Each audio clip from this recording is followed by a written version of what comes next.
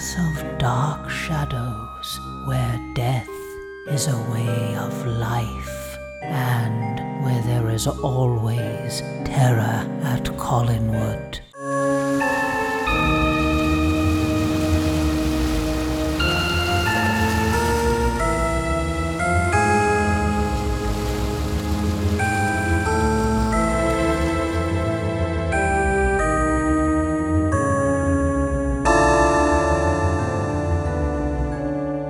There's nowhere to run, there's no place to hide. This podcast is fun, but there are spoilers inside. Welcome to Terror at Collinwood. I am your hostess, Danielle, aka Penny Dreadful, and I am thrilled to get to today's show because you're going to be hearing from the illustrious Ricardo Delgado as we're going to be talking about House of Dark Shadows, Sombras Tenebrosas, and many other things, including the art of Dracula of Transylvania, so stay tuned for that. But there are a couple of orders of business here that I'd like to attend to first before we get to that. First, congratulations to the one and only Catherine Lee Scott on receiving the Life Career Award at the 50th Annual Saturn Awards. The Saturn Awards organization is the official awards group of the Academy of Science Fiction, Fantasy, and Horror Films, so a very prestigious award to be certain. So many congratulations to Catherine on that well-deserved award. Also, I'd like to issue a correction about something I said in episode 40. For that episode, I pulled some information from an online article, and I should have double-checked that because it wasn't entirely accurate. It was almost accurate, but not quite there. It stated, and I repeated on the podcast, that a theremin was used in the Dark Shadows theme. That's actually incorrect. However, as my charming and brilliant guest Ben Alba pointed out, Cobert was going for a theremin sound. So it makes sense that one would think that it was a theremin, and I don't think Cobert was overly vocal about disabusing people of that notion, because that's kind of what he was going for. Anyway, according to the interview with Robert Cobert in the booklet included with discs 5 and 6 of the complete Dark Shadows soundtrack music collection, and this is a quote, "Many people assume that the instrument playing the Dark Shadows theme was a theremin, but it wasn't.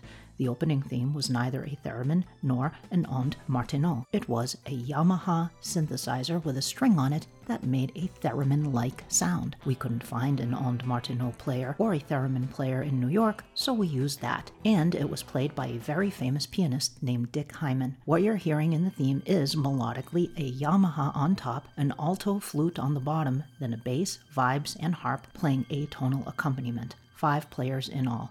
That was a quote from Cobert. This is me now. I actually knew that Cobert had an altered synthesizer that he used to play the Dark Shadows theme, but I misremembered this. In my memory, I remembered it as Cobert using the synthesizer to play the theme for Dan Curtis the first time he presented it to him, but that's completely incorrect. He actually whistled the theme for Dan Curtis. He came in and was shaking his head around and whistling it, and that's on an interview on one of the DVDs, and you can find it on YouTube as well, an interview with Robert Cobert. So he actually whistled the theme to Dan Curtis to present it to him. In my memory, I remembered it as this altered synthesizer because I had read this interview before, and it just, I am over 700 years old, darlings. I do forget things. But anyway, thank you to Bishop John 65 on YouTube for calling this to my attention. Also, from the same interview, just a side note, Cobert also adds that almost all of the Dark Shadows music cues were recorded in England. It was money, pure and simple. The theme itself, however, was recorded in New York. So there you go. And lastly, another kind of,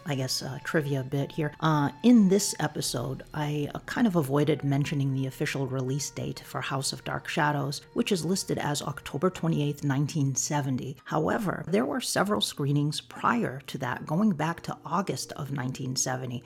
Per the Collinsport Historical Society, film archivist and Dark Shadows fan Darren Gross found an even earlier showing of House of Dark Shadows. He sent me a scan of a newspaper ad for a preview of the film that took place August 24th, 1970 at the DeMille Theater in Manhattan. He says the October 28th date often referenced is when House of Dark Shadows opened in New York City and Los Angeles. So, and there were several other screenings prior to that October date in August and September for House of Dark Shadows.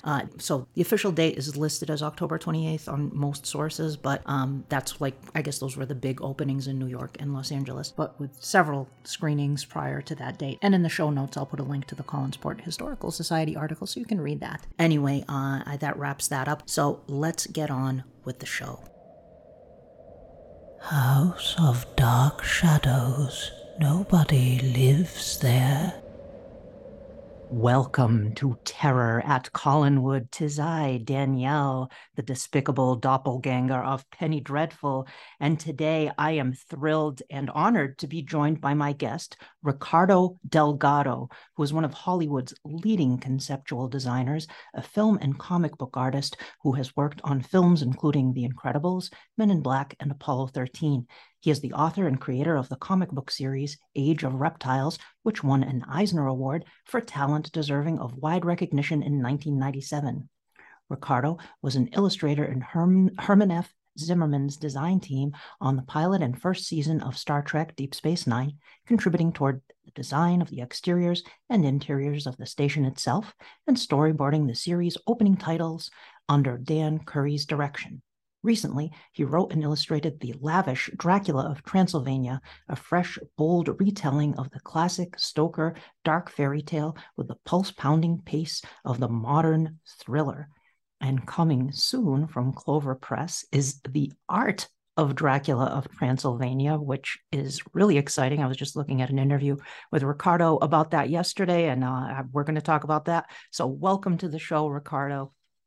Thank you. It's a pleasure to be here, and certainly I'm here not just as as the person being interviewed, but as someone who enjoys all things Dark Shadows related, Halloween related, vampire related. So I'm happy to be here. Wonderful. Well, I heard you recently on Derek M. Cook's wonderful Monster Kid Radio, and I appreciate you guys mentioning Terror at Collinwood. But of course, we had also been talking for quite a bit before that, and you were kind enough a few months back to send me this amazing book, Dracula of Transylvania. And I was just telling Ricardo before we started the show today that I was at a convention this past weekend doing an appearance as Penny, and I walked in the vendor room, and there it was, this book sitting on a table prominently displayed. And I said, "Hey, I have that. I'm going to interview Ricardo next week on my podcast." And the gentleman at the table was just raving about the book and raving about you. But it is a very striking book, a reimagining of the classic Stoker tale, infusing it with lots of different classic vampire references and lore and things like that, and beautifully illustrated as well. So, Ricardo, tell us a little bit about Dracula of Transylvania and The Art of Dracula of Transylvania coming up soon. Well, Dracula of Transylvania is essentially a dream project come true, and it's essentially my take on the Stoker story, the classic Stoker work of literature. You know, as I was telling Derek during his interview with me a few weeks back, that you know, in terms of the universal monsters, you know, the Frankenstein monster was kind of you know, victim of circumstance, or circumstances, as we should say. He was kind of, you know, put together, and Larry Talbot, you know, is probably the most sympathetic, you know, character. The Wolfman is just kind of, well, you know, hey, I got bitten by this dog that called Bella, and so suddenly I'm cursed. But Dracula was the one universal monster that said, "Hey, I actually want to be the bad guy. I actually don't mind breaking into your house at night and drinking your blood and, you know, causing havoc." And so for me, it was kind of a dream project to be able to sort of take all of the Draculas I loved as a kid, you know, and because I loved Bela Lugosi, Christopher Lee, you know, John Carradine, and just kind of assemble them into a version of the character that I grew up loving, and creating this sort of very malevolent, no prisoners taken Dracula, kind of based as well on Tomb of Dracula, the Marvel Oh, comic book that yes. Yeah. I adored that Mhm. comic book as a kid, because again, that was like the no fooling around Dracula. Yeah. And I also wanted to create a supernatural world around the Count, and expand that world. And you know, throughout some of the stories that I loved as a kid, he was referred to as the king of the vampires. And so in this one, in this story, very much so, there's a bunch of subjects and rebels around him in vampiric society. And so I just kind of I rewrote the story. I paced it a lot more quickly. And it was truly a privilege. I feel like my stuff just kind of feels, it kind of reads more like, my pitch was The Exorcist meets Lord of the Rings, right? Oh, yeah. Okay, and as a designer, I was able to sort of take my design acumen and create concept art based on the characters and locations, in the story, and publish them through Clover Press in the book that you hold right now. Now, the thing that's kind of interesting is that I generated over 100 pieces of art for the novel, but Clover could only fit about 20 images in there. And so the book did very well. And, I'm very thankful and blessed to have had that happen. And Clover came back and said, hey, this project has, as we say in the publishing business, legs. So why don't we do an art of Dracula and cram all of your artwork into one book? And I said, that's terrific. I said, well, the thing that I have to kind of sort of add to that is the idea that when I was growing up, I had kind of two stages of my fandom. It's like pre-1977, and then 1977 forward. My adoration of the Universal monsters as a little boy, and and then in 1977, Star Wars came out, and I was really sort of taken by that as well. And so if I could combine those and take the artwork that I generated that was not published, and then annotate it and sort of write about my experiences as a little kid with the Don Post, monster masks from Famous Monsters of Filmland, and how much I love Famous Monsters of Filmland, and what each of those pieces meant to me, and then add those annotations to the images so they don't just sit there alone. Because otherwise, it's cool to look at artwork, but to sort of read about the roots of the artwork is what I loved about those Art of Star Wars books as a little kid. So I kind of combined those, and here we are. This thing is about to be published. There's a Kickstarter campaign that's imminent as we're being recorded, and I'm really excited about it. Wonderful. This episode is probably going to be going up probably in the first couple of weeks of November. Will the Kickstarter be live by then? I think it'll be live at that point. Absolutely. Okay. So okay. I'll post a link in the show notes. You're very kind. Thank you. And you guys can all track me down on Facebook and Instagram. I'll have stuff there as well, but most certainly a privilege to have my stuff posted on your stuff, Penny, as well. Oh my goodness, it's certainly an honor. Now, you mentioned before we started recording, just real quick here, you mentioned also writing another vampire story set in Costa Rica, I believe. Yes, it's a folk tale. It's a very personal story set on in my parents' hometown in Costa Rica in 1948, during a time of revolution. And in talking with my parents, about their experiences during that time, during their childhood, during the revolution, it was just kind of a transition from, an idyllic childhood to starting to be sort of aware of, the political differences that, adults could have. And so I thought it was just natural for a story to be told like that, but I'm adding a vampire to that story. So, oh, great. Yes. Great. No, it's a lot of fun, but it's also great to hear my parents talk about their childhood, stuff that, they think is not important, but turns out that it actually is really important and interesting and fascinating. Everyone in America has a hometown that is not their hometown. It's the hometown of their ancestors, and Sure. that's a very unique kind of American thing that can be expressed over and over and over again. And I'm pretty much done with it. That I need to sort of sit down and design it. But it's really cool to look through old photos of my parents' hometown, and yeah, it's all about Sure. chasing your passions in life. Absolutely, absolutely. Yeah. You're driven by creativity, which is what I admire. That in those inspirations and taking hold of them and following through on them. I look forward to seeing when this comes out because it sounds really, really cool. Thank you. Yeah.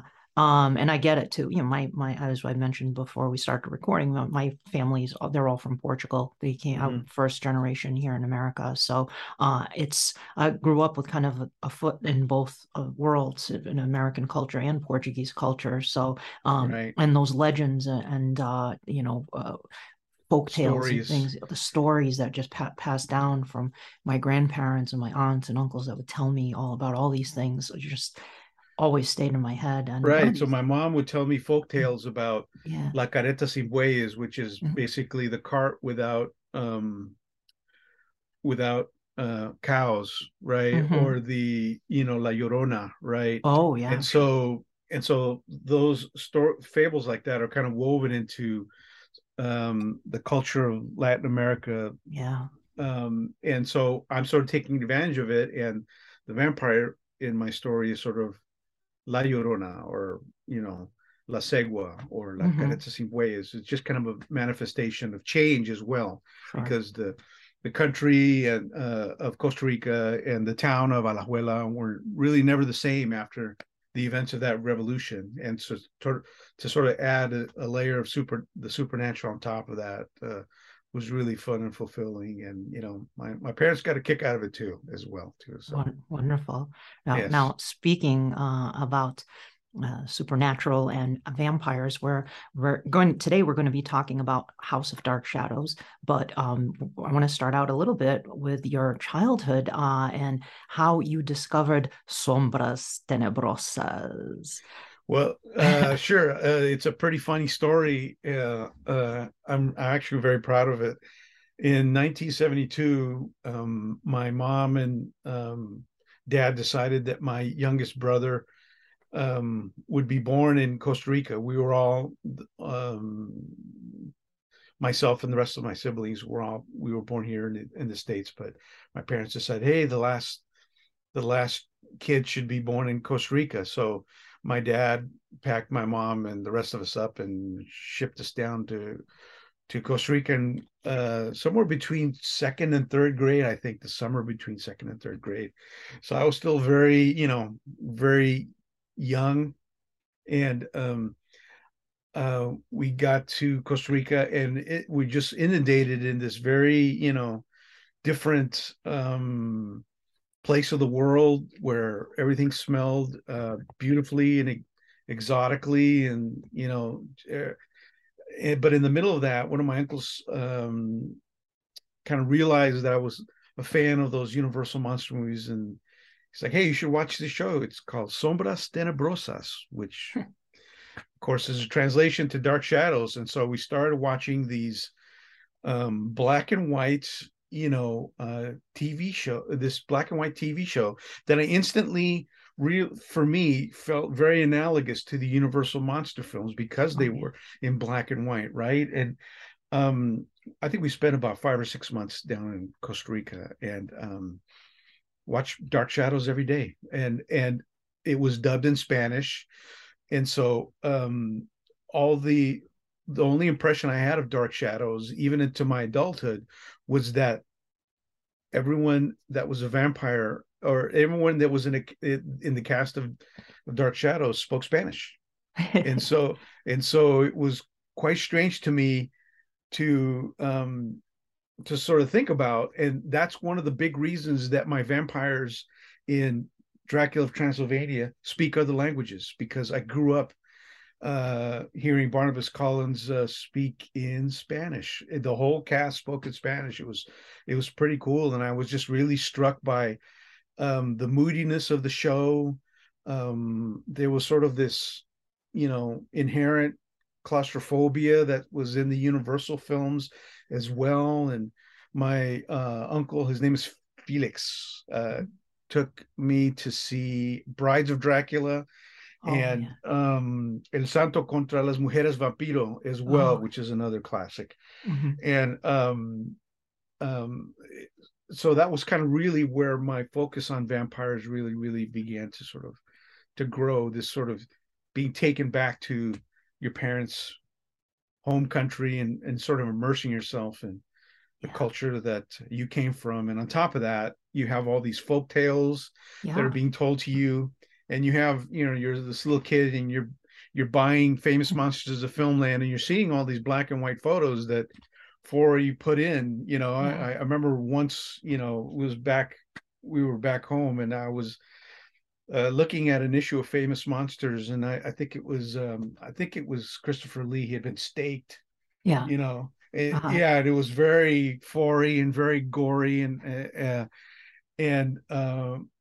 my mom just walked by and just whisked that away from me. Said, no, that's not appropriate for little kids. And back then, Famous Monsters cost like $1.50. That was a lot of dough back then for me. We had a dollar allowance every week, and so you had to be really, don't buy Werewolf by Night, Tomb of Dracula, or Famous Monsters. Right. Well, that's a tough call. I saved my pennies, absolutely. And so what I would do is I would, if I couldn't afford one or the other, I would take one and put it behind the gold key, for example. To hide, right? And so, okay, they'll never look here, and I would check the magazine rack the next week. Sometimes it'd be there, sometimes it wouldn't, but those are great days. Those 70s Marvel monsters I love them so much, and it's great that they're bringing them into the Marvel Cinematic Universe now. They did the Werewolf by Night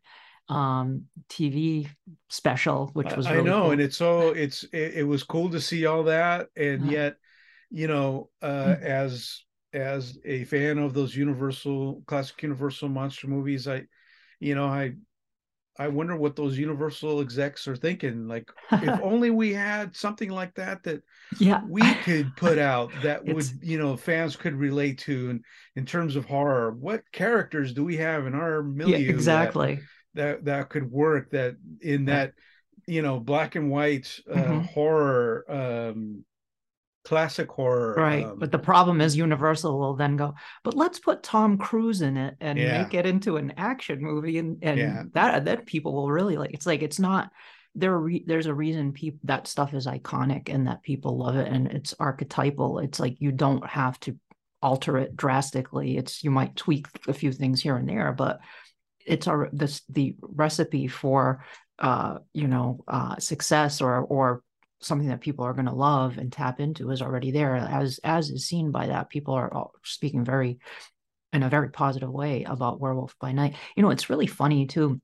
I want to talk about this. Like, we're talking about, dark shadows, and and one of the things I like doing with this podcast is sort of reinforcing this idea that I think in recent years that people have kind of gotten away from in discourse about dark shadows, is that it is its own thing. It's a very unique thing, but it's also a huge thing for monster kids growing up in the 60s and 70s. It's part of that tapestry, and it's an important and key part of that in terms of pop culture and its influence. And Dan Curtis himself, although I think he kind of downplayed it a little bit in interviews, probably because at the time it was probably not really looked fondly upon to be a horror fan or a monster kid. They didn't call it monster kid back then, but Curtis he always said, I love that stuff. The Frankensteins, the Draculas, the ghost stories, Turn of the Screw. He could see it in his eye. He lights up in his interviews, and I love that stuff. He infused all of that into Dark Shadows. So I think he should get a Rondo Award for the Monster Kid Hall of Fame, honestly, because Dan Curtis should be honored in that way. If that hasn't happened already, that's a crime against humanity, because I think that Dan Curtis was, in my opinion, one of the seminal figures in the development of the monster culture that as it exists now. Like if you look at, Dark Shadows to the Night Stalker, Dark Shadows to House of Dark Shadows, to the Night Stalker, and then what was called Bram Stoker's Dracula when it originally came out with Jack Palance. That's a tremendous run of monster movie making, ingenious, in my opinion, use of location and cinematography. Those four sort of stories, if you will. I have not seen the Dan Curtis Dr. Jekyll and Mr. Hyde. I need to track that's that one down. Really good. I think it was nominated for Emmys. I mean, it was Jack Palance was a great Mr. Hyde, because Jack Palance he was very intimidating. In fact, when they made the 89 Batman, they were trying to find somebody who could be more intimidating than Jack Nicholson to play his boss, and to play Boss Grissom, and it was Jack Palance. He relished in playing Hyde. It was very evil, that pure id, that Hyde is, and he was a great Jekyll and Hyde. He was a great Dracula as well. There's a scene where he's telling Harker to write the letters and tell him you're not going to be back soon, and he just grabs Harker by the neck. He's such a big dude, he just kind of really fit the part. Again, I have to take a step back and just kind of say again that, in terms of creating stories like this, Dan Curtis just really, is one of the seminal figures. For me, right up there with Val Lewton and Carl Laemmle and all those guys. The fabric of what we love is based on his enthusiasm. And I have the Night Stalker, Night Strangler 2-disc DVD, and they interview Curtis there, and his enthusiasm is just off the charts. You could just really, really tell the way he talks about meeting Richard Matheson. It's just really amazing. But and you can see it in the interviews on the Dark Shadows DVDs as well, and other people they speak to, like Sam Hall and Lara Parker and some of the other people involved with Dark Shadows reference. Somehow Dan, like, I don't know how Dan knew this stuff, but he knew it because he liked that stuff growing up. And Dark Shadows, he infused that into Dark Shadows. Dan, it's not only Dan Curtis, obviously the writers, the actors, the Robert Colbert, etc. But Curtis, I think, was responsible for putting that sort of classic horror, gothic horror spirit into the show. And Dark Shadows also bridged.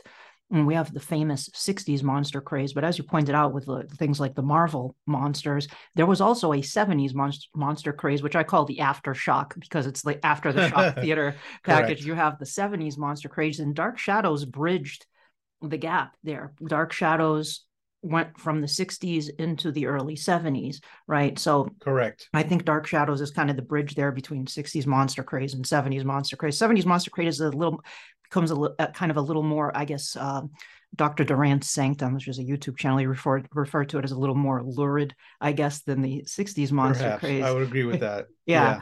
But it's great too. I was growing up during that time too, so I just that resonates with me. A lot of that imagery from that time period too. We have you watched Sombras Tenebrosas, then you came back to the States. Did you see it? Then you saw it in English here? I did not see it in English. I could not find it. That was back when, for all the kids that are listening, we only had 5 or 6 TV channels on our televisions.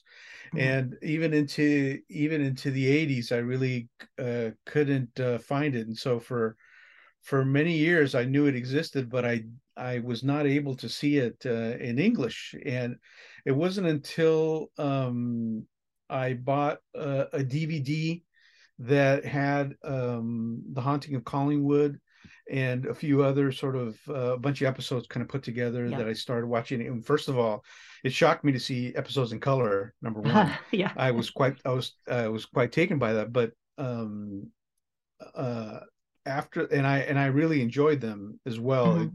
Again, it was when the stuff I saw in Costa Rica in the early 70s was black and white, and it was very analogous to the Santo films and Yeah. also the Universal monster films. But to see it in color was just kind of another joy and another revelation, because you could really see from a standpoint of the saturation of color, the fashion, the storytelling was just top notch. And it, now that I'm a jaded, film industry designer, I see how it must have been really hard to continuously make episodes every day. Yeah. And on top of that, there's an element of physical special effects that you have to add to a lot of the episodes Mhm. as well. And I don't know what the layout was for the stages where they shot Dark Shadows, but I wonder if they had all the sets around the outside and then just had the cameras positioned on the inside so you could go from set to set Yeah. really easily. I hear, from what I understand, it was a very kind of a narrow set, almost like a rectangular kind of shape, and they sometimes they had to run, to get from one end of the set, the studio, to the other, Goodness. to do a scene. And sometimes there are some scenes, every so often you'll see there's like a little lag, or somebody will come in seeming like they're a little, because just a beat late. Interesting. Because sometimes the sets were, I mean, they had the standing sets that were always like Collinwood, I think, and the old Right. house, but then you had like some that would show up periodically, like Chris Jennings' cottage or something like that would show up periodically. But now, when, just before we move on to House of Dark Shadows, Sure. I want to mention, this, you're talking about watching Dark Shadows in Costa Rica dubbed in Spanish. And a lot of fans aren't aware of the fact that Dark Shadows was huge in a lot of those Spanish speaking countries. Jonathan Frid did a tour. The family just like stopped what they were doing to watch Sombras Tenebrosas. Like, it's 2:00. We gotta, it's kind of funny because I could sort of say this now as an adult. We would have lunch, pray the rosary, then watch Sombras Tenebrosas. You have to protect yourself from the supernatural forces coming through the TV. I remember, just kind of sitting through, the rosary, thinking, okay, well, this will be over soon, and we can watch Dark Shadows, or Sombras Tenebrosas. So. That's great. I love that story. That's fantastic. Yeah. No, it's a lot of fun.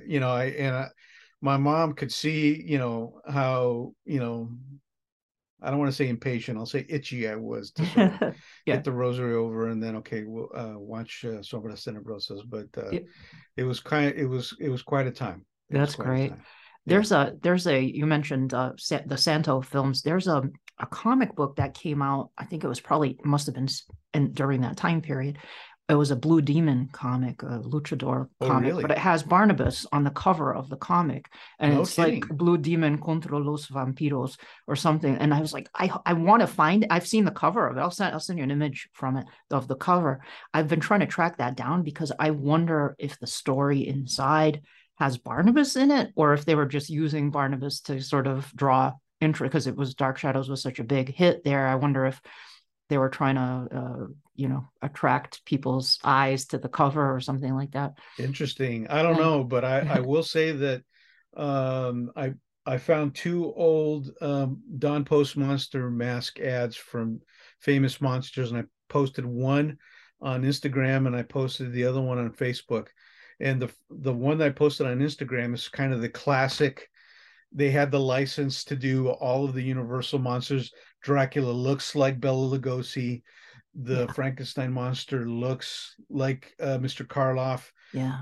But then the one I posted on Facebook, which I kind of like a little bit more, honestly, it's there's one that says Old Vampire, and that's clearly the old That's Oh yeah, clearly old Barnabas makeup. for Clearly. sure. From the House of Dark Shadows makeup Yes. that Dick Smith, yeah, oh, 100%. Yeah. They Yes. just didn't have the license for Dark Shadows, so they couldn't use that name, but it's obviously that's exactly what Obviously that is. what it Yeah.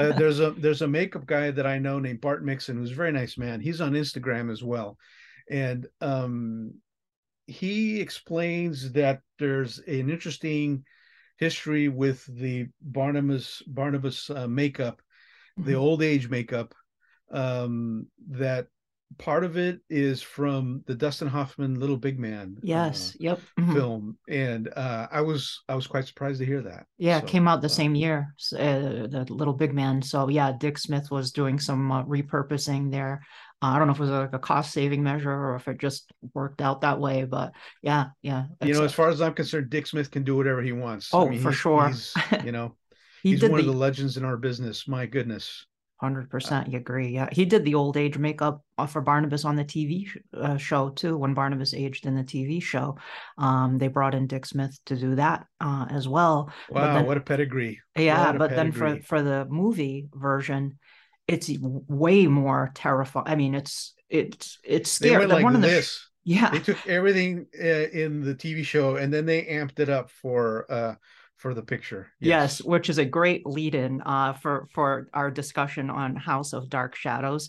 Amping it up to 11 for sure is the the motto should be the motto of House of Dark Shadows, It's like when which Marty turns up the amp in Back to the Future. Yeah, that's what they yeah, did in House of Dark Shadows. yeah, And as much as I really enjoy and continue to enjoy the episodes, which are on Tubi, everyone. I'm yeah. probably the last one to explain all this, but They are on Tubi, yeah. And for um, Halloween, they're on. I hear there was some on Peacock too. They have a oh, chunk of episodes. Yeah, I believe so. Yeah, pretty cool. But yeah. anyway, I found out about House of Dark Shadows when I was in the early stages of writing Dracula of Transylvania. I was having lunch with two friends of mine, another artist named Pete Von Shawley and the legendary Don Glut. Yes, So Don was yes, on so this show recently. yeah, Don is amazing. I've known him for many, many years, and we, share a lot of the same interests uh, but I'm just a kid compared to Don, and Don like knew Glenn Strange, he knew Forey Ackerman, like Wow. he knew those guys. He, Yeah. met many of the cast from Dark Shadows, and so I was telling him about the Dark Shadows DVD and Sombras Tenebrosas, right? And he said, Mhm. "Oh, well, you got to get House of Dark Shadows." And I said, Mhm.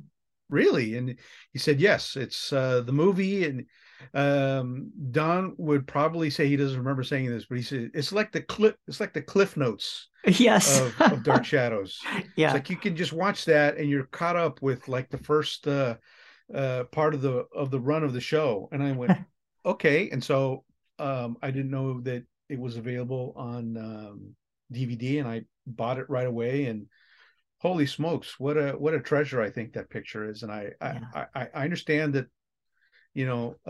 some people like it and some people don't, Yeah. but Yep. I do feel like it is kind of a to paraphrase the great Don Glut, it is a great way for those that are late to the party to walk in and catch up. And I think that Mhm. there's a lot of wonderful things about that that picture that we can get into very, very specifically as we Absolutely. go Yeah. along. Yeah. Yeah. And right. I mean, just right away, prior to even the film being released, if you've ever watched the trailers for House of Dark Shadows, I mean, the trailers are great, but they're also very, you would never see this today. The trailers spoil so many things in the movie, like Roger and Carolyn and Professor Stokes being turned into vampires, and then Carolyn being staked by Stokes and things that they show right in the trailer, and they would never do that today because it's They just would never do that today. Yeah. it's major things that happen in the film that are spoiled right in the trailer. And I love there are two things they say that are taglines for House of Dark Shadows. The famous one is "Come see how the vampires do it," which is just kind of a tacky tagline. I always thought my favorite is after they say that in the trailer, the voiceover goes, House, in a very Karloffian voice goes, House of Dark Shadows. Nobody lives there.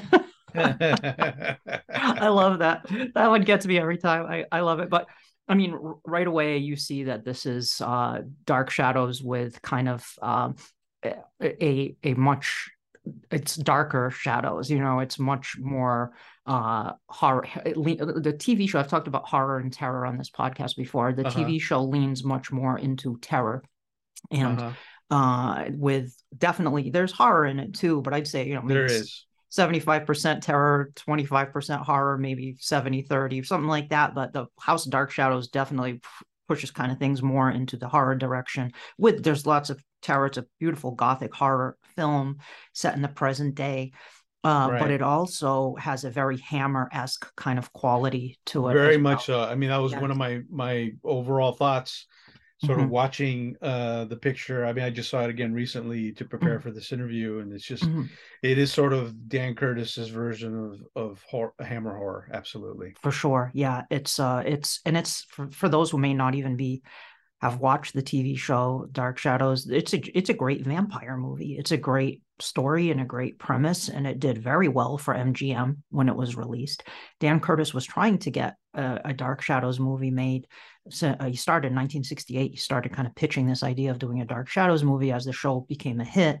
And then when it became a huge hit in 1960, that's where it hit the peak during that 1897 storyline. Then MGM gave him the thumbs up.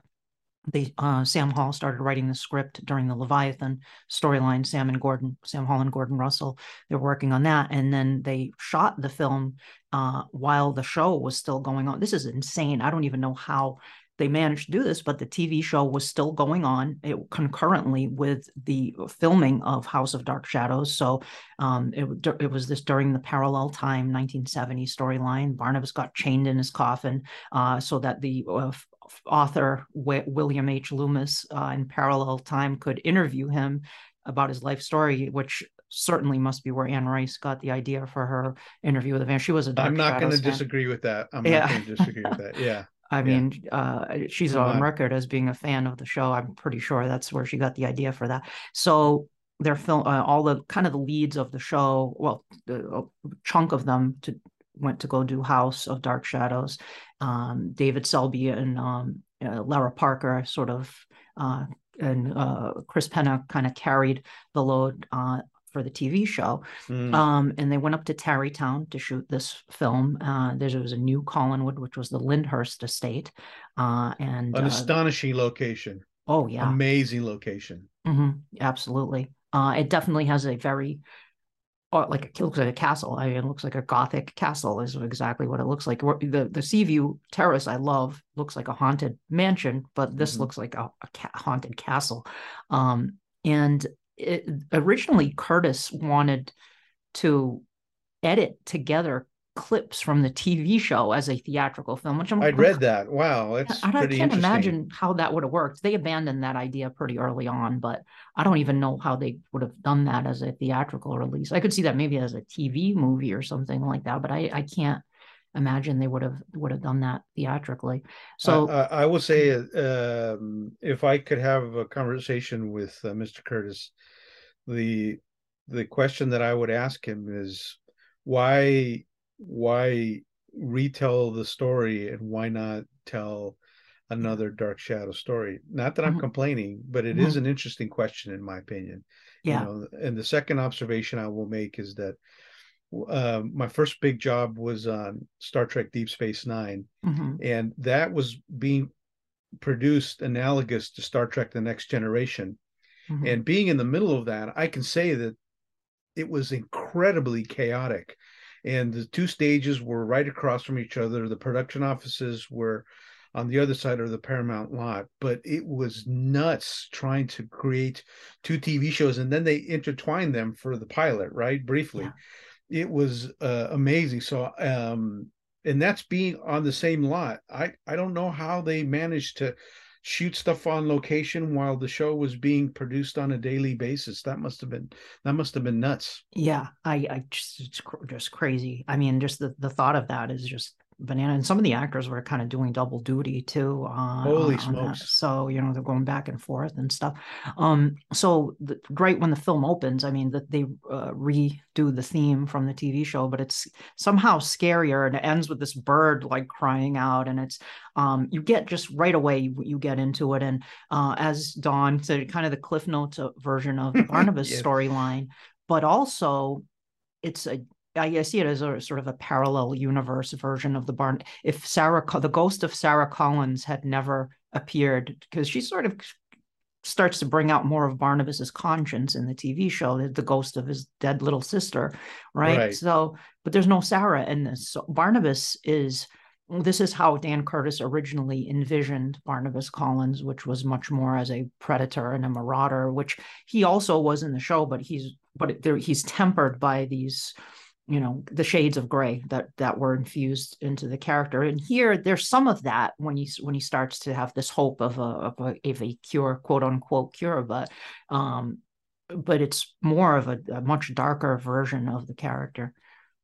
Well, he also starts to feel like he could rediscover love as well throughout the story, right? But in the beginning, he's certainly this marauder, predator, as you described. He needs to feed right away. It's pretty cool.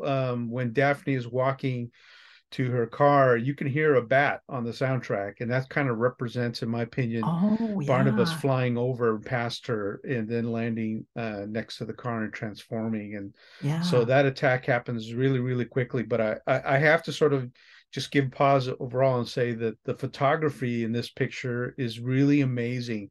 The shadows are rich and dark.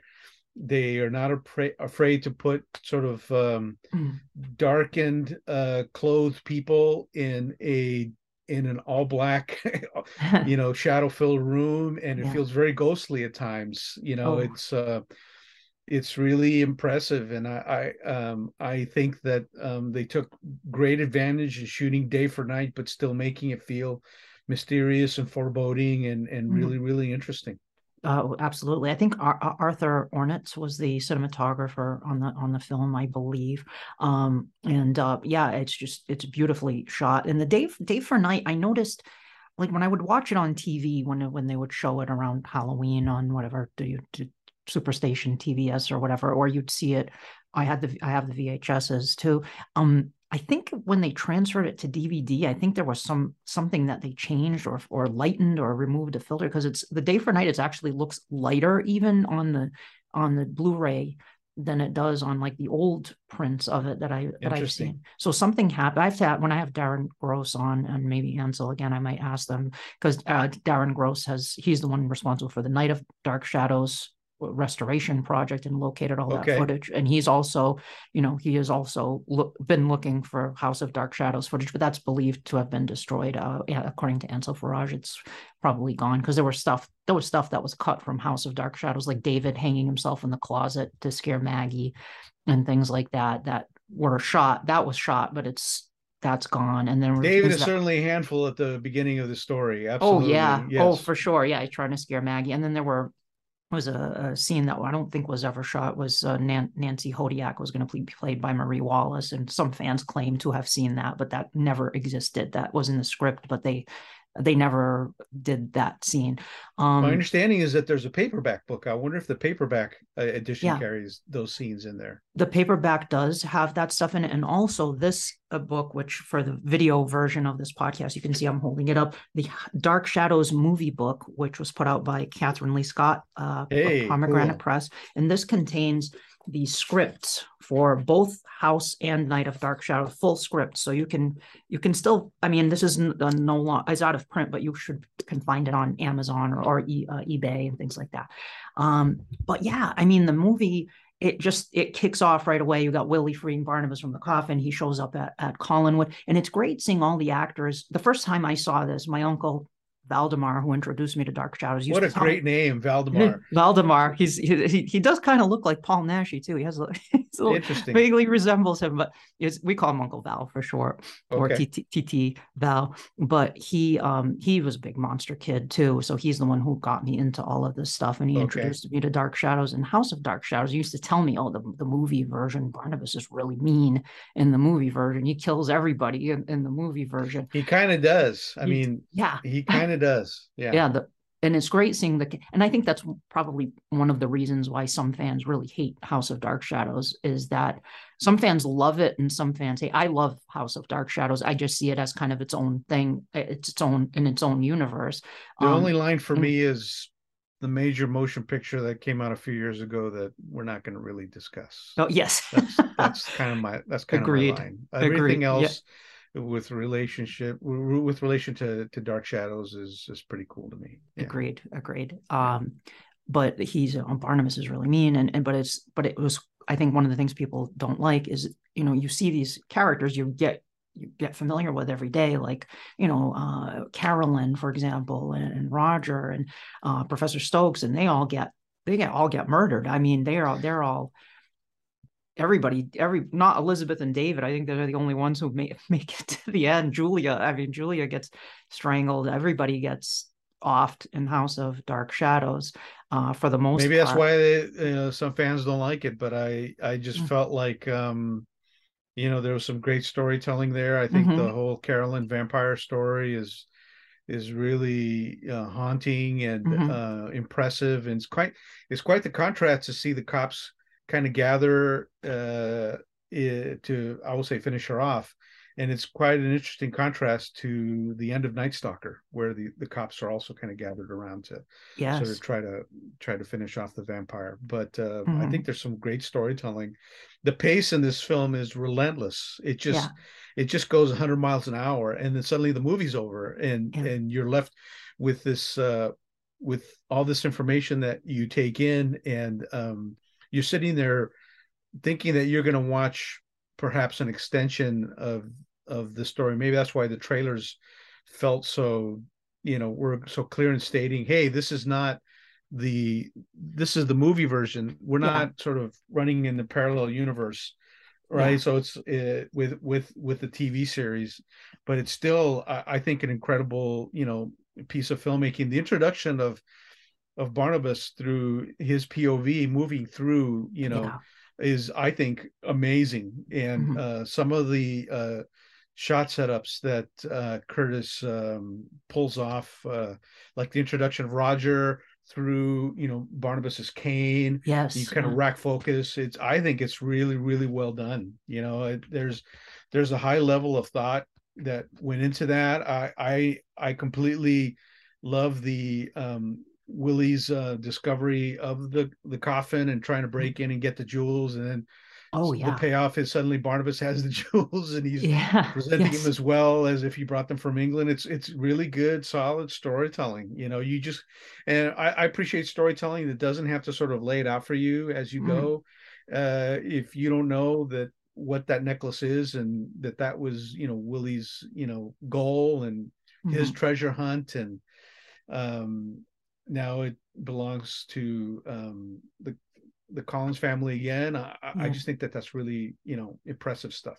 Yeah, and Barnabas, of course, has his reason why he has it. Given to his ancestor. And he's very Machiavellian throughout the story. Yes. He's very clear, and I would say very very predatory is a good word. He's really aggressive in the story, and if you're used to sort of sublime and restrained the version of the character, and then suddenly you see this version of Jonathan Frid sort of being very aggressive and saying, oh, I want this, I want that, I need this, I need to do that, oh, I can be cured, that's great. So that's all done really quickly, very impressively, and shot beautifully. I mean, I can't understate the photography in this picture. Just gorgeous. Agreed. And they did so many things that they weren't able to do on the show, like the funeral scene, for example. with Jerry Lacey as the minister, which was fun too, seeing all these actors even that we knew from the show and in smaller roles showing up in cameos, like Humperdinck Estrado shows up as a doctor, etc. But the funeral scene in the rain was so moody. I agree. And eerie, and it just gives you just feel cold, chilly, like watching that, like you're gray and overcast. And then scenes later on, like in the monastery, beautiful Gothic scene with the candelabras everywhere, and absolutely the fog rolling down the stairs, and Catherine Lee Scott in this 18th century wedding dress, and Barnabas with his arms out. It's just incredible, just sublime is the word there. I mean, it really is something that is, whether you like the content or not. I know Jonathan Frid himself was not a fan of House of Dark Shadows because he thought to hear that. Yeah, he felt it was too. I used the word lurid earlier. He felt it was too much in that direct. It was too. He liked the more. He liked playing the subtlety more. He felt it wasn't. It was too overboard, he thought. But I mean, that was I tell my kids and my students, it's okay to like both. Exactly. That's okay. That's how I feel. I like both. I love House of Dark Shadows. If somebody were to say which is your favorite, I'm going to pick the TV show because it's more. Well, there's just more. I mean, there's a 2-hour movie, and then there's just 1,500 episodes, right? Sure. Like, come on, it's an epic story. And I'm just cutting in here with an additional thought that I thought of after the show ended, and I really should have mentioned it. I just want to point out a contrast here with the TV show.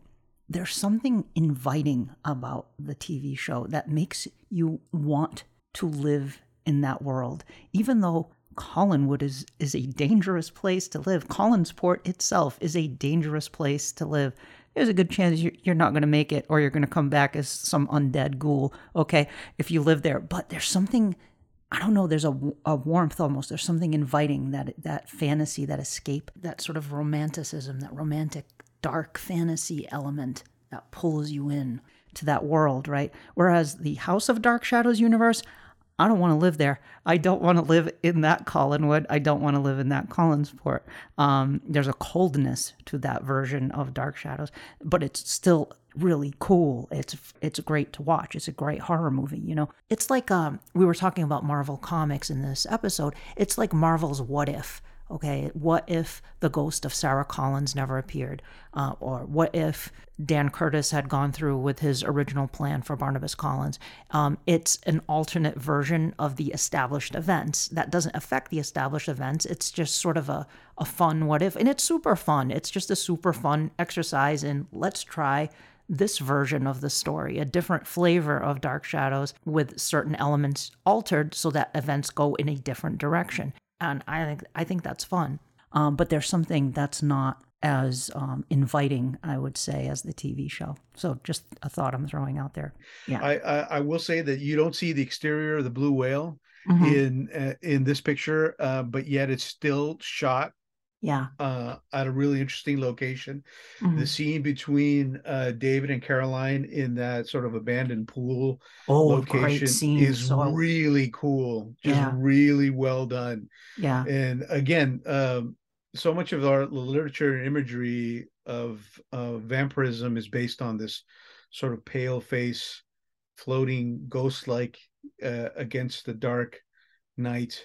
And that scene and a few others does that for me. Dr. Stokes' turn at the end of the picture is really shot in a very misty, very dark, location, and it's awesome.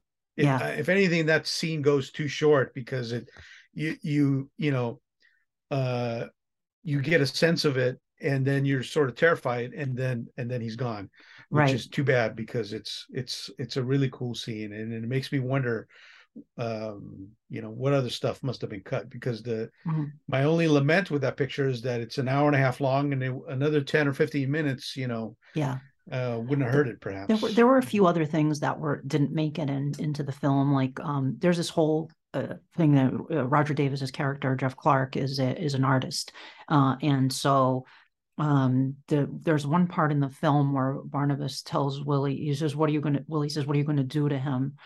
He's concerned Barnabas is going to harm.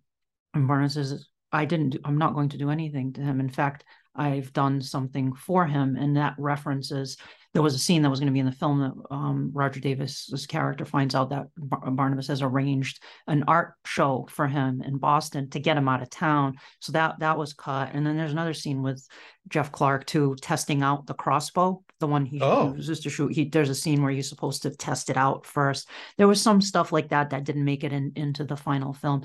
But the thing with Stokes, he was a very that was like I hadn't seen the trailer yet when I was a kid. If you watch the trailer, it'll spoil it. But I didn't know Stokes was going to get turned into a vampire because and I want to talk about some of the other characters in addition to Barnabas, but Stokes is one of them because Professor Stokes in the show was always kind of the Van Helsing of the show in that he was sort of the occult scholar who's the one who's initially kind of suspicious of some things about Barnabas. But here he's all the way in Van Helsing mode. Like he finds out Barnabas is a vampire. And he's the one who stakes Carolyn, and then he starts to pursue Barnabas as well. But the twist that he actually fails and is turned into a vampire is that was shocking to me when I was a child when I saw that. And Carolyn, it's shocking too. Because you don't expect it, of course, but the way that the story is paced at that point, it's rushing toward its conclusion, and so you're kind of with the movie as it kind of gears up toward the ending, and audiences really understand that stuff. They understand when they're excited, and unfortunately they understand when they're bored, and with this picture there really isn't a moment to do that. I feel like the pacing is great. It's like a runaway train. It's just like boom, boom, it really boom. is. It really is. And then you have this sort of momentum going toward the end, and you think that everyone's just kind of going to run in and help out, but no, actually Roger and Dr. Stokes have met an unfortunate fate. Right. And that I really love in storytelling when stuff happens off screen, and then you're introduced to it as part of the exposition as in a surprise. So there's the double beat where Stokes is a vampire, but he's also failed in his mission, and he can't help out anymore because he's one of the undead now. And so how about what some of the other characters I'll just throw out at you? Catherine Lee Scott as Maggie Evans when I had Catherine on this show, she pointed out that Leonard Maltin told her she was in more shots in the film than Jonathan Frid was. So she was in the film even more than Jonathan was. She was doing the TV show at the same time, so she came out like everybody else who was doing it, and so she played Maggie, the governess. What did you think of her? I thought that her performance was impressive because she has to be kind of a convincing character on many levels. She has to be this governess, and she has to be this friend, and she also has to play the object of Barnabas' affections, and yet she still kind of stands her ground as a smart character. Like you really kind of get the sense that she's kind of one of the more inquisitive characters in the story, and there's a scene where she's walking around with Barnabas during daylight, and it's an extraordinary scene because we know that he's a vampire walking around during the day, but the way that she plays her dialogue with him during that scene, and you're supposed to understand that she's really impressed by him, and the way that she explains, we were having dinner the other night, and you were so focused on me, and today you seem sort of very distant, and then Jonathan sort of explains that this is kind of a whole new world for me to and she thinks that perhaps he's referring to their relationship, but he's also referring to, of course, being out, in this new world that he hasn't seen in almost 200 years. And so I was just really impressed by the way that she just kind of gave a credence to her character. That kind of goes a little bit further than the stuff I've seen in the series, if I may be so bold. Yeah. Yeah. They never did a scene like that, in the Correct. show where they're walking around in the daylight. I mean, Barnabas, I always felt that Julia's cure, it could never be permanent. And George DiCenzo, the associate producer, it's a supernatural it's thing. a supernatural it's affliction. It's not a scientific thing. Yeah, I think she could arrest it temporarily. I mean, with mad science, you can maybe arrest it temporarily, but I think with a supernatural curse, you can't really eliminate it. And I think ultimately that would have been kind of doomed to failure. The only time when it really actually kind of did succeed was with the Adam experiment, which was a mad science experiment with the man-made monster Adam in the show. But I think in the film, though, it's interesting because in the TV show, Barnabas is the one who forces Julia to speed up the experiments because they're starting to work, and then it's his fault. And whereas in the film version, just like in the show, Julia is in love with Barnabas, but I think my friend Raymond Castile says Julia is the ultimate example of being friend zoned. She's always, in that Barnabas does not reciprocate her feelings in that way. But in the movie, she's the one who actually decides to undermine the experiment, and she's gonna pack up and get out of here. She's like, I'm gonna give him a double dose, and I am out of here. And that scene is actually pretty shocking. It in is. My opinion. That shocked the hell out of me when I was a child. I wasn't expecting Barnabas to happen and Julia to die. It was just like very shocking when I first saw that. No, and I have to say, all of the attacks all the vampire attacks in this story are pretty shocking. They're violent. You can even hear the crunch when he bites. Yes, you can. Yes, you can. Whoa. And then the sort of the gaping, torn flesh of the neck is when Carolyn is attacked is quite shocking. Yeah. And poor Willie just kind of standing there. He's so shocked. Though John Carlin's reaction is, I think, incredible, and it makes that scene. Nancy Barrett and John Carlin were so good. Fantastic. Terrific. It's terrific, and just really the advantage that this picture had over the TV show, if the audience doesn't mind me saying so, is the actors knew their characters by this point. Yeah. Right? Oh yeah. So it's a little different than sort of growing into the character as you play it on a daily basis. And then suddenly a few years later, you're like, hey, we're going to revisit this characters in another story, but it's, it's the same character. And so the actors all really knew and played very, very well their parts. And, poor Dr. Hoffman is a very complicated character in that story. And she at times feels like it seems like she doesn't really is coming to the realization that she's in love with Barnabas, especially in that scene with where Elliot just plows in and confronts her. Again, we kind of keep going back and forth, but it's a terrific scene. Like, they're great actors, and he's like, I'm going to hold you responsible for this, and it's really great. But in my opinion, the best scene in the picture is with Dr. Hoffman is when she confronts Barnabas. She goes to his house. Oh yeah. And she takes out a cross, and she's like, "What do you think of this, fella?" And she's like, "I'll put it away if you guarantee my safety." It's great stuff. It's great. It is, yeah. And the way that Barnabas reacts to it, put that away. It's very cool. I really feel like the series and this TV show influenced pictures like the Frank Langella Dracula. Yeah, I could see that. Yeah. Salem's Lot, some of the late 70s stuff just was really influenced by some of the scenes we talked about here. And Barnabas just beats the heck out of Willie. And it's terrific in a horrific way. You believe it completely. And then when Stokes shows up, Willie's just kind of turny, it is really a journey of Willie and Barnabas throughout the story. And yet, the scene with Barnabas and Dr. Hoffman is really great. Her introduction to him, the way the mirror gag done in a different way. It's just really, really well shot. And then it culminates in, she gets she gets strangled by a livid Barnabas. Like, he just was not going to accept anything. He could not accept her betrayal. Like, that's kind of his deal. You're either in or you're out. And he murders her.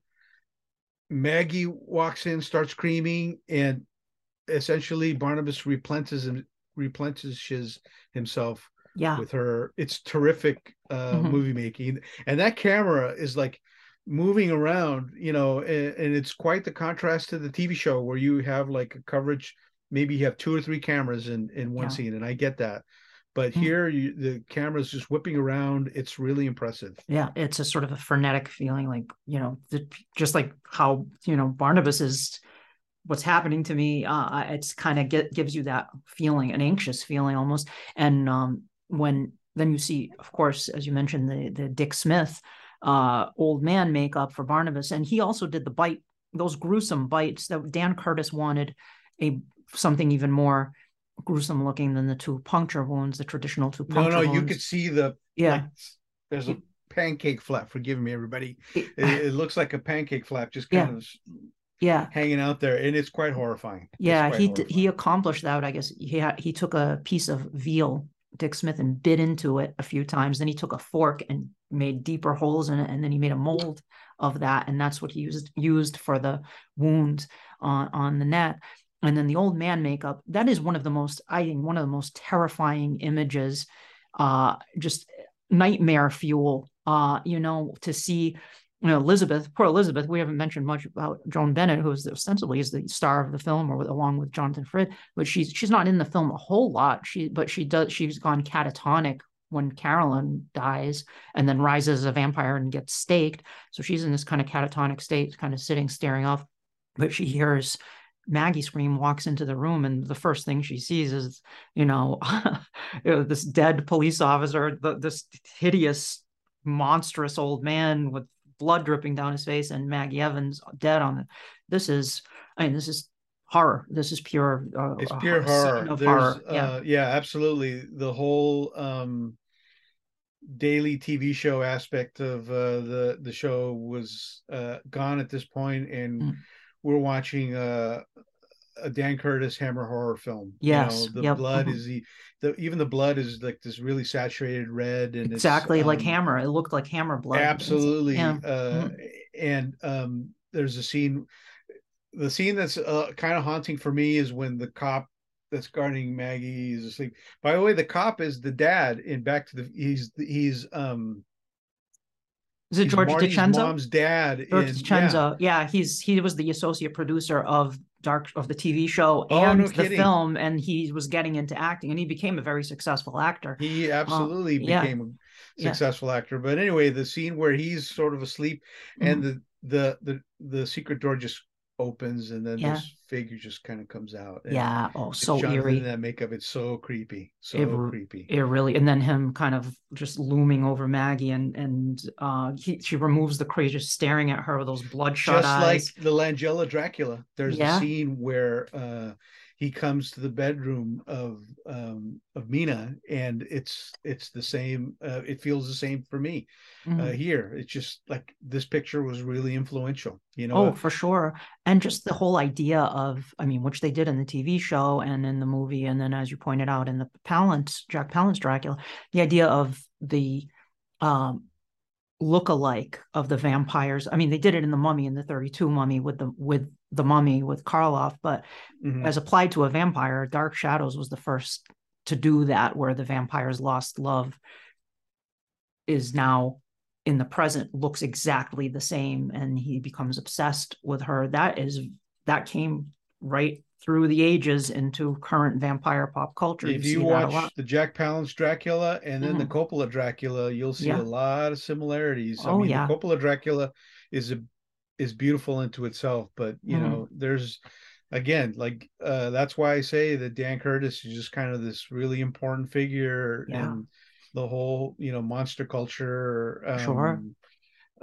movement of the 60s and 70s. Just a really, smart guy. Yeah, Yeah. absolutely. And big part of that too, in this film and in all of Curtis's output, Robert Cobert rescored all of his, a lot of his key themes from the show and stuff, but they're kind of amped up to, I think he had a bigger orchestra to play with, and it's more layered.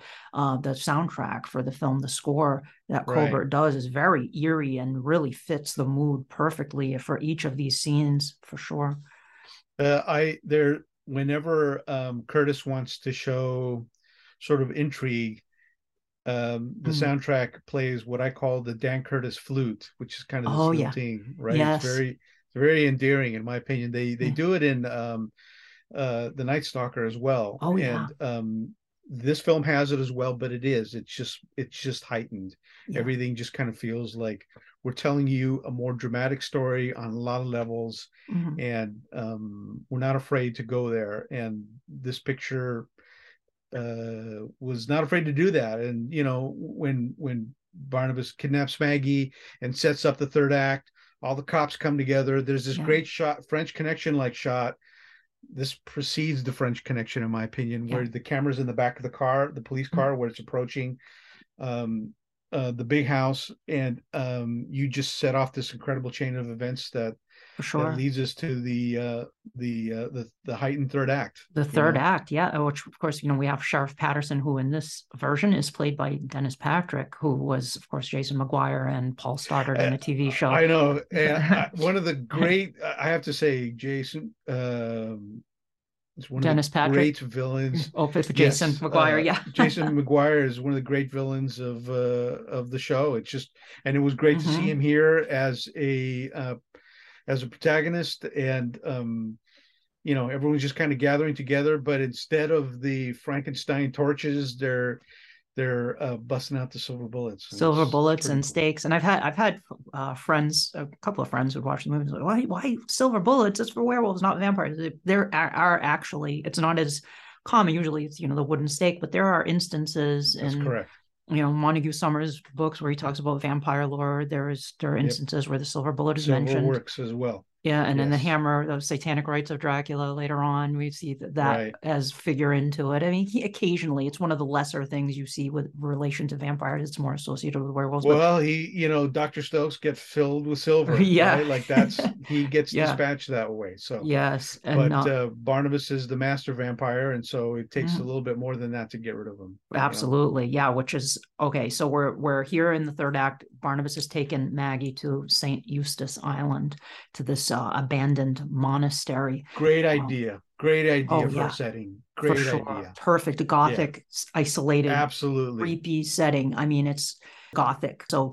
going off to this island, Willie is preparing Maggie, and you mentioned Willie's sort of arc throughout the film, Barnabas and Willie. Willie kind of redeems himself at the end. He really absolutely does, because he helped. Jeff Clark shows up, as you say, battles Stokes, and Stokes is very powerful, throws him off the cliff and down the hill rather, and then Jeff kills him with the silver bullets. And there, David was very uncomfortable with getting into the water like that. He did it, but it was he was a little scared about doing that. He was not a fan of going into the water, but he did do it. And then we have Roger Collins get staked, which was very shocking for fans of the that TV was show. Very shocking and very the sort of the graphic buildup of the violence, right? The shooting with the silver bullets. You kind of have the staking of Roger, and then the conclusion of the picture. But poor Roger was kind of a surprise. You don't, if you haven't seen the trailer, you're surprised that this is all going this way. And it's also kind of meant to feel, in my opinion, to make the audience feel like Barnabas is this formidable character. Like a few vampire hunters have tried to kill him, and off screen he has shown his worth, and you're not going to get rid of him that easy. Absolutely. And I'm sure it was fun for the actors from the show, because everybody always talks about like, I wanted to play a vampire. Nancy Barrett always says, I was a great vampire. And she was the kind of the Lucy Westerna of House of Dark Shadows. She was a sensational vampire, but everybody kind of, a lot of them got kind of a shot at doing the vampire thing. But anyway, so Jeff finds this old crossbow. He tries to get Maggie out of there, and Willie, under the vampire's thrall against his will, bashes Jeff over the head because Willie can't resist. That's a terrific shot, by the way. It's done as a mirror gag, like you see it. You see it as a reflection in the mirror, and again, just more great camera work by Curtis and the crew. Yeah. And then there are these beautiful shots of Willie leading Maggie down the staircase, and these sort of transposed images of the close up and the long shot, and it's beautifully shot. It is beautifully shot. Yeah. And that just juxtaposition of sort of medium shots and close-ups and wides throughout that sequence is just really effective and haunting, and you just really understand the tension and the stakes of the situation. Yeah. Was that an intentional pun with the stakes? Yeah. No. Here we are. Yes. But there's too much I'm sorry. I usually have more foray in me in the morning than I do right now. But see, it's in your soul. It just came right out, absolutely. even without thinking about it. I love it. Absolutely. And of course, just side note, House of Dark Shadows was, of course, made the cover of Famous Monsters of Filmland. Dark Shadows made the cover of classic Famous Monsters of Filmland 4 times, 2 times for the TV show with one of beautiful Basil Gogo's covers, which I remember when I was a kid. My uncle gave me that. Yeah. Oh, beautiful. And then House and Night of Dark Shadows both got covers for Famous Monsters. When you opened up the ads for Famous Monsters, they used to have these posters that you could get. One of them was for Barnabas Collins. I have it. The giant. I have it. It's in the other room. The Warren poster. And that's how big of a part Dark Shadows, how big of an impression Dark Shadows had made upon the monster culture. For sure. I mean, Fari Ackerman was a huge fan of the show, and so was Fritz Lang. After I recorded with Don, he told the story about how Fritz Lang would go to the Acker Mansion. I never heard this story before. Would go to the Acker Mansion to watch he'd watch it there and lock himself, and did not want anybody to bother him while he was watching really Dark Shadows. And he'd go to he went to the studio a couple of times, because of course he had worked with Joan Bennett, famously, in the golden age of Hollywood. He did films with Joan Bennett is not in the picture very long, but she lends a lot of old Hollywood golden era celebrity cred to not just to the series, but to this picture as well. Just for sure, classy, big time, yeah. So we, Barnabas is gonna, turn Maggie into a vampire. Jeff shows up, and Willie. And when I first saw this when I was a kid, I thought that Willie was trying to, because he was in Barnabas' thrall, I thought he was trying to protect Barnabas against his will, like nothing, if anybody tries to harm Barnabas. He was doing he's the Renfield, he's trying to protect Barnabas, but I think he actually is trying to pull Barnabas off Maggie Evans. As I've watched it over the years, I'm like, because I don't think he can see Jeff from where he is. He's not doing that. Those are 2 different things. He's trying to pull Barnabas off of Maggie, correct, which in an act of final, asserts his own will and tries to pull. But of course, bad timing, ultimate bad timing. The crossbow bolt hits Willie instead of Barnabas, and Barnabas throws Willie off in this great kind of slow motion scene and looks up and sees Jeff Clark. And I know some people don't like this scene because they think it's too overboard, but I love it when Barnabas points to Jeff, goes Clark, and you hear that Dracula echo. Stuff. How can you not like that?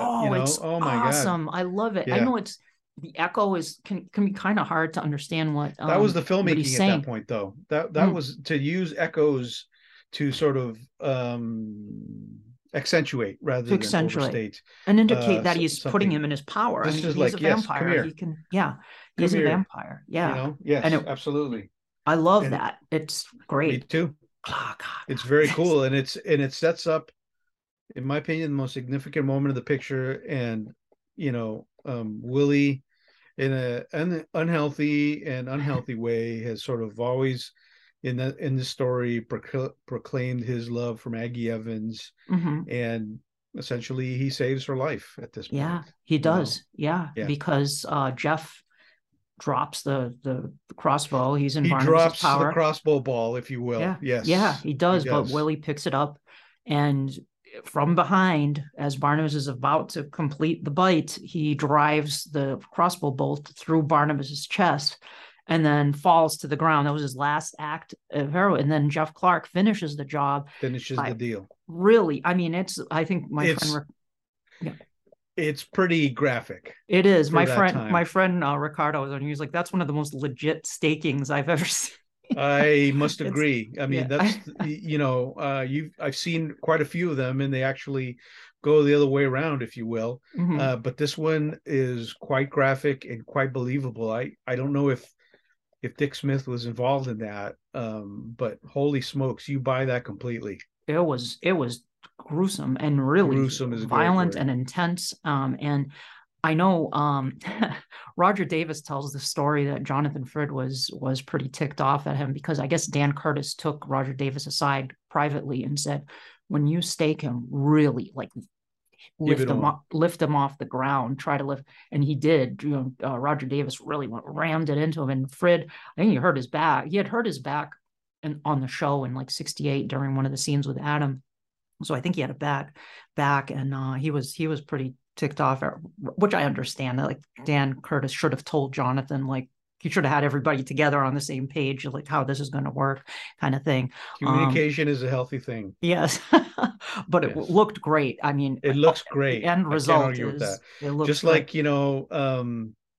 if you watch the making of The Exorcist, Bill Friedkin wasn't exactly forthcoming with the entire cast in terms of sometimes their reactions and the sound effects, the sounds that he would use on sets to get the reaction. Mm-hmm. But it really works here. It's completely gruesome, as you say, and just kind of the stuff you hadn't really seen before. The saturation of the blood as well. It's just it's just that's kind of the fatal blow. Yeah. Well, or what we think is a fatal blow.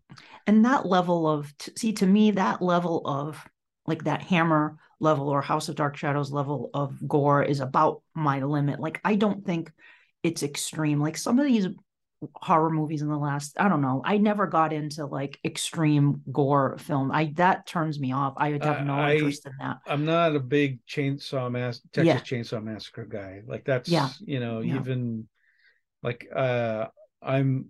I'm all about the supernatural horror. Same here. Stuff. I mean, even like I just posted about the Night of the Living Dead remake.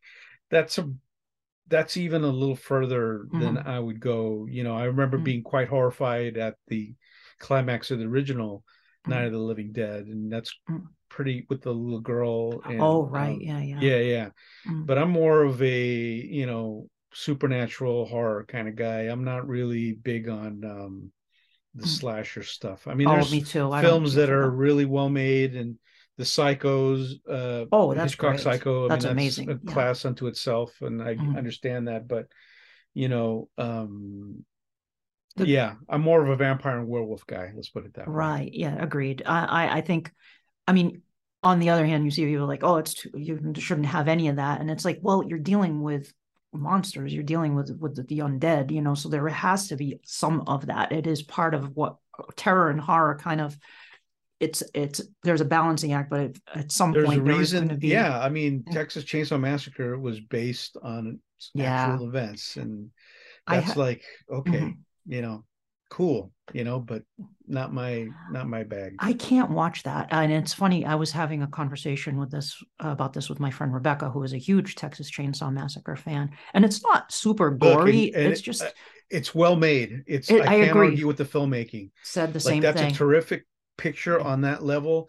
Certainly, he went on and made Salem's Lot and Poltergeist, which are really two really great films in the genre, but I prefer those two films too. Yeah, same. I mean, my thing is, it's just, to me, I agree with you. I told her the same thing. I said, I can see why this has a cult following and why it's a very famous film, but to me, it's just depressing. It's like you said, it's based on real life events, but it's also, this could happen. And in fact, is based on things that happened, feeling to it that just, it doesn't heighten my senses in a way that something like House of Dark Shadows or the TV show does, or any kind of classic horror where it's like what's hidden in the shadows. Yes, you're going to see that splash of blood, but it's really more that supernatural aura that surrounds it versus Correct. this is just kind of makes me feel sad when I watch it and down. I don't want to feel that way when I watch a movie. I want to feel like good about it. Like this was a fun carnival ride kind of feeling. There's like a love there that I had for the Universal Monster films. There's a love there that I had for Ray Bradbury's, works, and there's a charm to Halloween that's kind of based on a childhood love of things that are interesting and different, and that's what monsters are, and I really enjoy that, and I feel like a lot of the horror stuff, the slasher stuff, I guess is what I'll label it, is it just seems too on the money. Totally. Now, last thing for this film, of course, so Jeff takes Maggie away. He has saved the day, or Willie. Yes. And so we see that this creepy end credit scene where the Barnabas is lying It's awesome. There. It's so good with the fog, the mist just slowly enshrouds him, and you hear the music playing and the credits just start rolling like this is the end of the film. Now, nowadays, we're so used to things like the Marvel movies and stuff having these post-credit scenes. Correct. This is an early example of a post-credit scene. And I feel bad for those who just walked out of the theater when this was playing, because it wasn't the first post-credit scene. There was one, I think it was a 1966 movie with Dean Martin, but I can't remember the title of the film, but I believe that was the first kind of official in cinema post-credit scene. I believe, I could be wrong, but I'm pretty sure it is. But House of Dark Shadows was only 4 years later. And as the credits come to an end, the music builds to one of the, when I had Ben Alba on here, it was like sort of the ultimate horror sting on the Dark Shadows TV show, which dun dun dun dun dun dun dun. And it did that, and all of a sudden you see Barnabas's body disappear and transform into a bat and fly off. And it's like, well, Barnabas survived. Maybe my thing when I first watched this when I was a kid was like, the stake must have missed his heart, and maybe it just like grazed his heart, or like maybe it didn't fully penetrate his heart and went like on the side of his heart. Like I was trying to figure out like how did he survive that mega staking that he just happened. So it must have like grazed his heart maybe and missed it. I don't know. What's your theory on that? My theory on that is that it must have just missed the main valve, if you will. And also I saw it as like, hey, we're pretty confident that we're going to make more of these, and we're setting up a sequel. Yes. And I guess you could look at it that the sequel was to keep watching the TV show, but it would have been great to see a couple of more films with Mr. Frid as the vampire of Collinsport. That was the plan. I'm sorry that didn't happen. Perhaps it was like, I don't know if it contractually, Mr. Frid had only signed for one picture. Kind of like George Lazenby with the James Bond films, where they made the mistake of only signing him for one film, which, come on, if you sign somebody. Now that's standard practice, right? You sign for the main picture and any subsequent sequels, but it would have been cool to see more of these, honestly. Yeah. And it's exactly what happened was that the plan was, the House of Dark Shadows was a big hit for MGM. It did very well. It was a big hit. And Dan Curtis became, addicted to making film. Like he wanted to make movies now. So they already started working on a sequel in 1970. They were working on the sequel. Sam Hall wrote the script. Did they write a script? Or it might have just been a treatment for the film. I know there was some preliminary work that was done on it. I don't know if he wrote a full script or an initial draft. Ansel Farage or Darren Gross would probably have more specific information about that. But regardless, that whatever Sam wrote no longer exists. Nobody has seen it, as far as I'm aware. And it was going to feature Barnabas Collins in a sequel. And from what I understand, the little I've heard, I think Ansel Farage posted something about it, that the little that they know, they believe it was going to be a flashback to the past. Like, I don't know Ooh, and probably I assume it was going to be the curse, like Angelique putting the curse. I'm right. guessing it was going to be something like that. I don't know, but that nobody know. They asked Sam. People have asked Sam Hall had asked him over the years, and he couldn't even remember. They were going to make the sequel with Frid. It was originally titled Curse of Dark Shadows, and then Jonathan Frid was not happy with House of Dark Shadows. In fact, during the while it was while he was promoting it, he actually kind of made some comments that were not positive about the film. Oh, He didn't care okay. for the tone of it. Like I said, Jonathan Frid was a really classy guy. You know, he Very liked, genteel, it seems. yeah, he liked the subtlety of how he was doing it on the TV show. So anyway, he decided he didn't want to be typecast as a vampire, and he ultimately said, I don't want to do the sequel. I mean, that's too bad. I think Mr. Curtis, I wish that they could have gone to Jonathan and say, well, maybe we can make this story a little bit more, to your liking. I agree. If they could have sat down, I think maybe if they had sat Let's down figure with it him and out. said, let's collaborate, let's make this work. Because, I mean, let's face it, people want to see Barnabas Collins. They want to see the vampire, or he was sort of he's the show, if you will. He's the huge draw, and I love Quentin and Angelique too, but it's kind of like you almost kind of need to have the Barnabas component too. But anyway, Dan Curtis was furious that Jonathan didn't want to do the sequel. So okay, yeah, it really does parallel the Lazenby James Bond producer thing, where everyone got kind of mad at each other and just split up. That's too bad. Yeah, and it was close to the end of this year. So anyway, it was near the end of the series, I think, around December 1970, and then the series ended like 3 months later, April 1971, 4 months later. But anyway, they had to rewrite the script and did Night of Dark Shadows instead, which focused on Quentin and Kate Jackson's character Tracy. She's called Tracy in the film, and Angelique. So it was a totally different story, which got butchered by MGM. Wanted Curtis to edit the film down. The original Night of Dark Shadows was significantly longer. I think 45 minutes longer of Night of Dark Shadows. Really? Oh, yeah. It was a much longer film with a lot of key scenes that were chopped out of the film because MGM wanted the movie to be an hour and a half long. And they told Curtis, if you don't cut these scenes out, we will do it. And so Kurt last minute, it was sadly, it was kind of a hack job. They had to really, literally hack out segments of the film that were key to the plot. That's never a good situation where the filmmaker makes a film that's this long and suddenly the studio's like, that's, again, communication is a good thing. And, when stuff like that has happened, it's when, there just isn't good communication between the filmmakers and the studio, and that's really too bad, because that ideally, you could have had a parallel situation where the TV show kind of continues, and yet you still have these movies being made, and it would have been terrific to have explored sort of earlier timelines, perhaps more genteel Jonathan Frid friendly stories that could have I don't know, it would have been nice to get Frid and everybody in a room together and hash this out, because for this sure is terrific stuff. I agree. Stuff. Agreed. And I still, I'm gonna, when I have Darren Gross on, hopefully he will agree to do the show. I'd love to chat with him. I want to talk about all those things that he has found. That he found all of the missing scenes from Night of Dark Shadows and has restored the film with help from people like Ansel Farage. He got re-recorded actors' voices, parts of the audio were missing. Oh, wow. I'd love to see the full Night of Dark Shadows. Of course. For sure. But I still love Night of Dark Shadows too. But anyway, great discussion on this film here, Ricardo. Any closing thoughts on House of Dark Shadows, or just Dark Shadows, or monster culture in general?